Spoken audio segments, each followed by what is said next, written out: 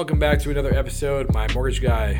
I'm Jesse Earl with my loan officer, Nick Kasha. Nick, how are we doing tonight? I'm good. You can call me your mortgage guy because that's the title of the episode, or title of the show. Well, you're our loan officer too, though. I am. That's true. So stop being an idiot. Okay.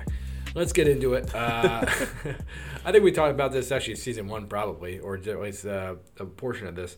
Let's talk about first-time home buyers. Yes. There's things that have changed Right. since we, probably talked season one. Yeah, it was 3 years ago. Yeah, so what's so is there different packages? There's different laws now. There's different. What is it now? Correct. Yeah, this is my idea to kind of do this because things have changed recently. Basically, Fannie Mae and Freddie Mac, which are the two conventional loan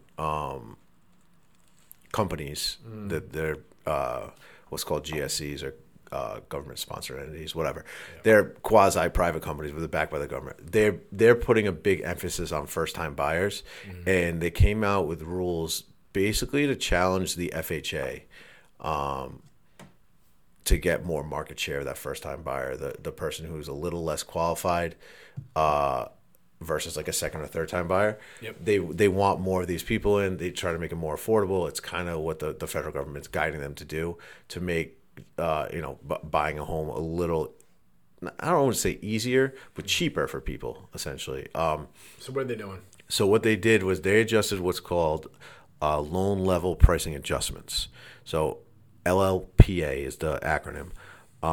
These are different fees that basically go into your loan. When you have with the FHA, there really aren't many adjustments. You put 3.5% down. You're buying the house. If your credit score is 640 or it's 800, you're pretty much going to get the same rate. You're going to get the same MI.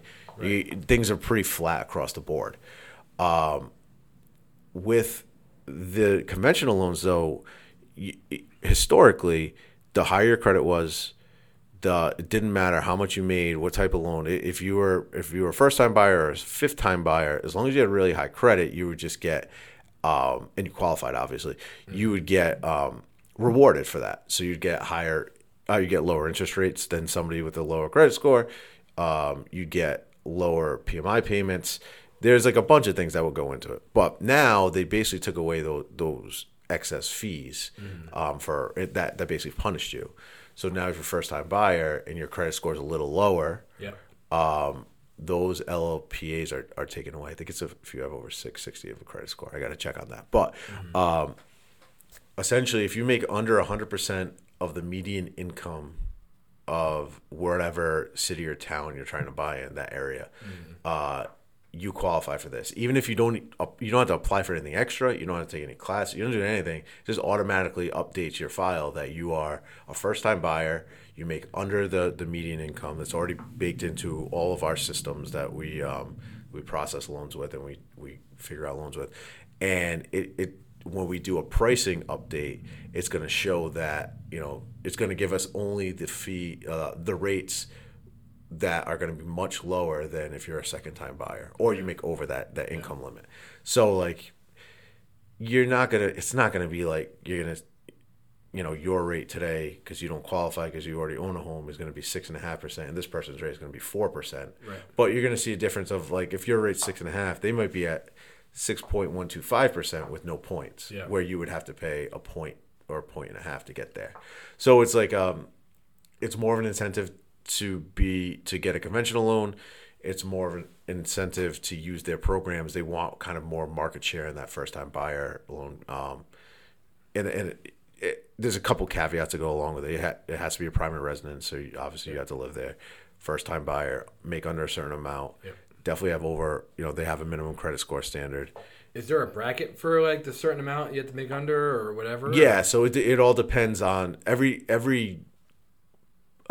Is it based on like location? It's based on location. So I think it's county, or it could be city or town, has a median price. So if you're looking at like Pawtucket, Rhode Island, versus Boston, Massachusetts, the median income in Pawtucket might be, let's say 90,000. I'm just throwing random numbers out there. But Boston, if you're in the south end of Boston, the median income might be $250,000 there, and they take all that into examples through like the census and how you make money. So every town, or should I say county, has a threshold Yes. And is it automatic? Like if I'm buying a house for the first time and I make 80 grand, Yep. The loan officer should know. Like when is this going into effect? Yeah. This just went into effect January 1st or 4th or something like that. It went into effect. The loan officer will know, and in our pricing system, which most company we use this thing called Optimal Blue. A lot of companies they might have proprietary ones or whatever, but this is like a standard one. When you plug in the pricing, when you plug in like the zip code of where you're buying, Yep. Your information is already in there because we're doing like during the application process, we get all your income. That's already in the system. It can tell if you're a first time buyer as well. Mm-hmm. When we put that in and we try to get the rate quote for you, it'll automatically show us the rate for the first time buyer stuff. Okay. And the other rates won't even process because you automatically qualify for this new program. So if I'm a buyer, is there anything I should be doing on my own end to make sure that this is like it works for you? Is there anything? It's not really. Is there anything anywhere I can go to see like what the median income? You literally can Google it. It's online. It depends where you're buying, what city, what state. They're all going to be they might be a little bit different. Usually they fall in the same kind of, if you're in the like same state, same area, you're going to fall in the same. Okay, because I was going to say, like, I could imagine some people like, oh, I'll go a town over. It could change for sure, but I haven't seen that really where we are. Mm-hmm. There might be a little bit of a difference between the towns, but not too crazy. From the smallest state, I mean. Exactly. But like if you're in California, the difference between 3 counties could be drastic. So. Right. But yeah, you could definitely check on it, and then and you still get rewarded for your better credit score. Mm. It's just that you don't like your PMI, your mortgage insurance payment is going to be lower because they reward you for a lower credit score. So yeah, that's just one thing that helped out. There's other programs as well for first-time buyers because I want to talk about a few of them. I mean, the FHA is definitely a go-to.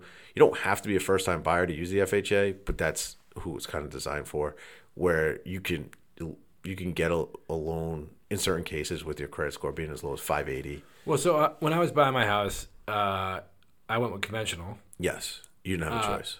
Right. So, A, why didn't I have a choice? And 2, I always heard that conventional like was better than FHA, or like, oh, this says this, like, so you can get conventional, and people like conventional rather than FHA. Yeah, I mean, seller. I don't know. The seller shouldn't care as long as they get their money. Usually, the sellers don't like the FHA. There's a stigma behind it because I don't even know why. It's really no difference except that your house has to be. This is the only difference. The house has to pass basic standards with the FHA and the VA that it doesn't have to pass with a conventional loan. So when it comes to like handrails or safety things, like certain little things, I can say like I'm going to place an offer, but I don't care about that. So you can just for the conventional loan, it doesn't really matter. Yeah. Like in certain, if it's egregious, obviously, if like the stairs are broken or whatever, there's an issue. But for the most part, the appraiser's not going to look for the nitty gritty stuff. With the FHA, it has to pass certain basic standards for health and safety. But if you have a solid house, it shouldn't be that much of a difference. You go with whatever the higher offer is. They're underwritten pretty much the same way, and if you qualify for the FHA, it's a solid offer. You couldn't do it in your case because you were buying a condo that wasn't FHA approved. So that's a caveat. Mm. Condos and condo associations have to be approved by the FHA, and those approvals run out. I think they have 24 months. Every 24 months, the HOA has to reapply and get approved. And it's not hard to get it, but it's paperwork and it's time and effort, and you have to be cognizant of. Like, I've done one. We can do them in our office. We can help an association apply and get approved for it, and then all the condos in that association can use FHA loans, and it helps them market the loans and stuff. But most people aren't going to go above and beyond that, especially if you already own and you're part of the board. Like, you don't really care. Yeah. So that's why you couldn't do the FHA there. But if you wanted to go buy a single family house or multifamily at the time versus your condo, you would have been fine doing the FHA. And the other thing why people like conventional loans is the higher your credit score, the lower the PMI costs are. And your rate, so the FHA has lower rates, but they have a set standard for their PMI. So no matter if you put 20% down or 5% down, You still have to pay PMI for the life of the loan, and it's still at a higher rate than what you're going to get for a conventional loan. So that's the biggest, those two differences. But it's still obviously a great program. And if you want to buy a multifamily house, you could put as little as 3.5% down instead of 15% or 25% in the conventional loan cases. Okay. So what were the other things you want to talk about? So there's a couple of, like, in everybody's area, city, state, town, there's there could be grant programs that people can apply for if you're a first-time buyer. You have to pass certain standards. So you can, again, Google that if you're looking in certain cities in our state, like Providence, Woonsocket, Cranston, I don't think has them anymore, but Cranston used to. There's like these grant programs. If you qualify, you could basically get your closing costs paid or a portion of it just given to you. And it's not a loan. It's just they give it to you for buying in their town and living in the house as a primary residence. Local bonds, Rhode Island Housing is a bond program. It's run by the state. That's a first-time buyer program. They have first-time buyer programs where no money down programs. They have grants that you can apply for. So those are out there too. Mass Housing, Connecticut Housing. Every state kind of has their own thing that you could possibly qualify for and apply for. So there's just a bunch of different first-time buyer things, but it's not the end-all be-all because I always get the question, I'm a first-time buyer. What can I get? What can I get? What can I get? It's not like you don't get so much rewarded for being a first-time buyer, but there are things out there that can work in your benefit if you land under a certain criteria. If you're a first-time buyer and you're making $200,000 a year in Rhode Island, it doesn't matter if you're a first-time buyer or not because you're going to get the same loan program across the board. Like you're still going to qualify for an FHA loan, but anything that's income restricted, you can't qualify for anyway. So that if you're married and the same thing, you both make above the median income, you're not going to be able to qualify for these programs. These programs are for making things more affordable, cheaper up front, and to get you into a house with, the American dream basically gets you in the house with, if you don't have everything perfect. So that's kind of what first-time buyer programs are about, what's out there, and those are the differences, the rules that have changed this year. So hopefully, does that make sense? Yeah. All right, cool. So it got a little cheaper. It's good. I mean, it's a good thing on the whole. Yeah. It's not, nothing's perfect. There's not like, if you make a little bit more money, you're not going to get the program, but you also make a little bit more money. So it is what it is. So yeah, that's it. That's that's interesting. All right, so if you want to hear more about what's going on with this season, we have more episodes coming up. You can reach Nick at teamkasha.com, his website. Yeah, you got it. YouTube and Instagram. Facebook as well. And then nicholas.kasha at ccm.com. And you're licensed in all of New England plus New York. And New Jersey. Minus Vermont. Well, no, I'm not in Vermont for some reason. That's weird. Okay, well, it doesn't really matter. I don't know.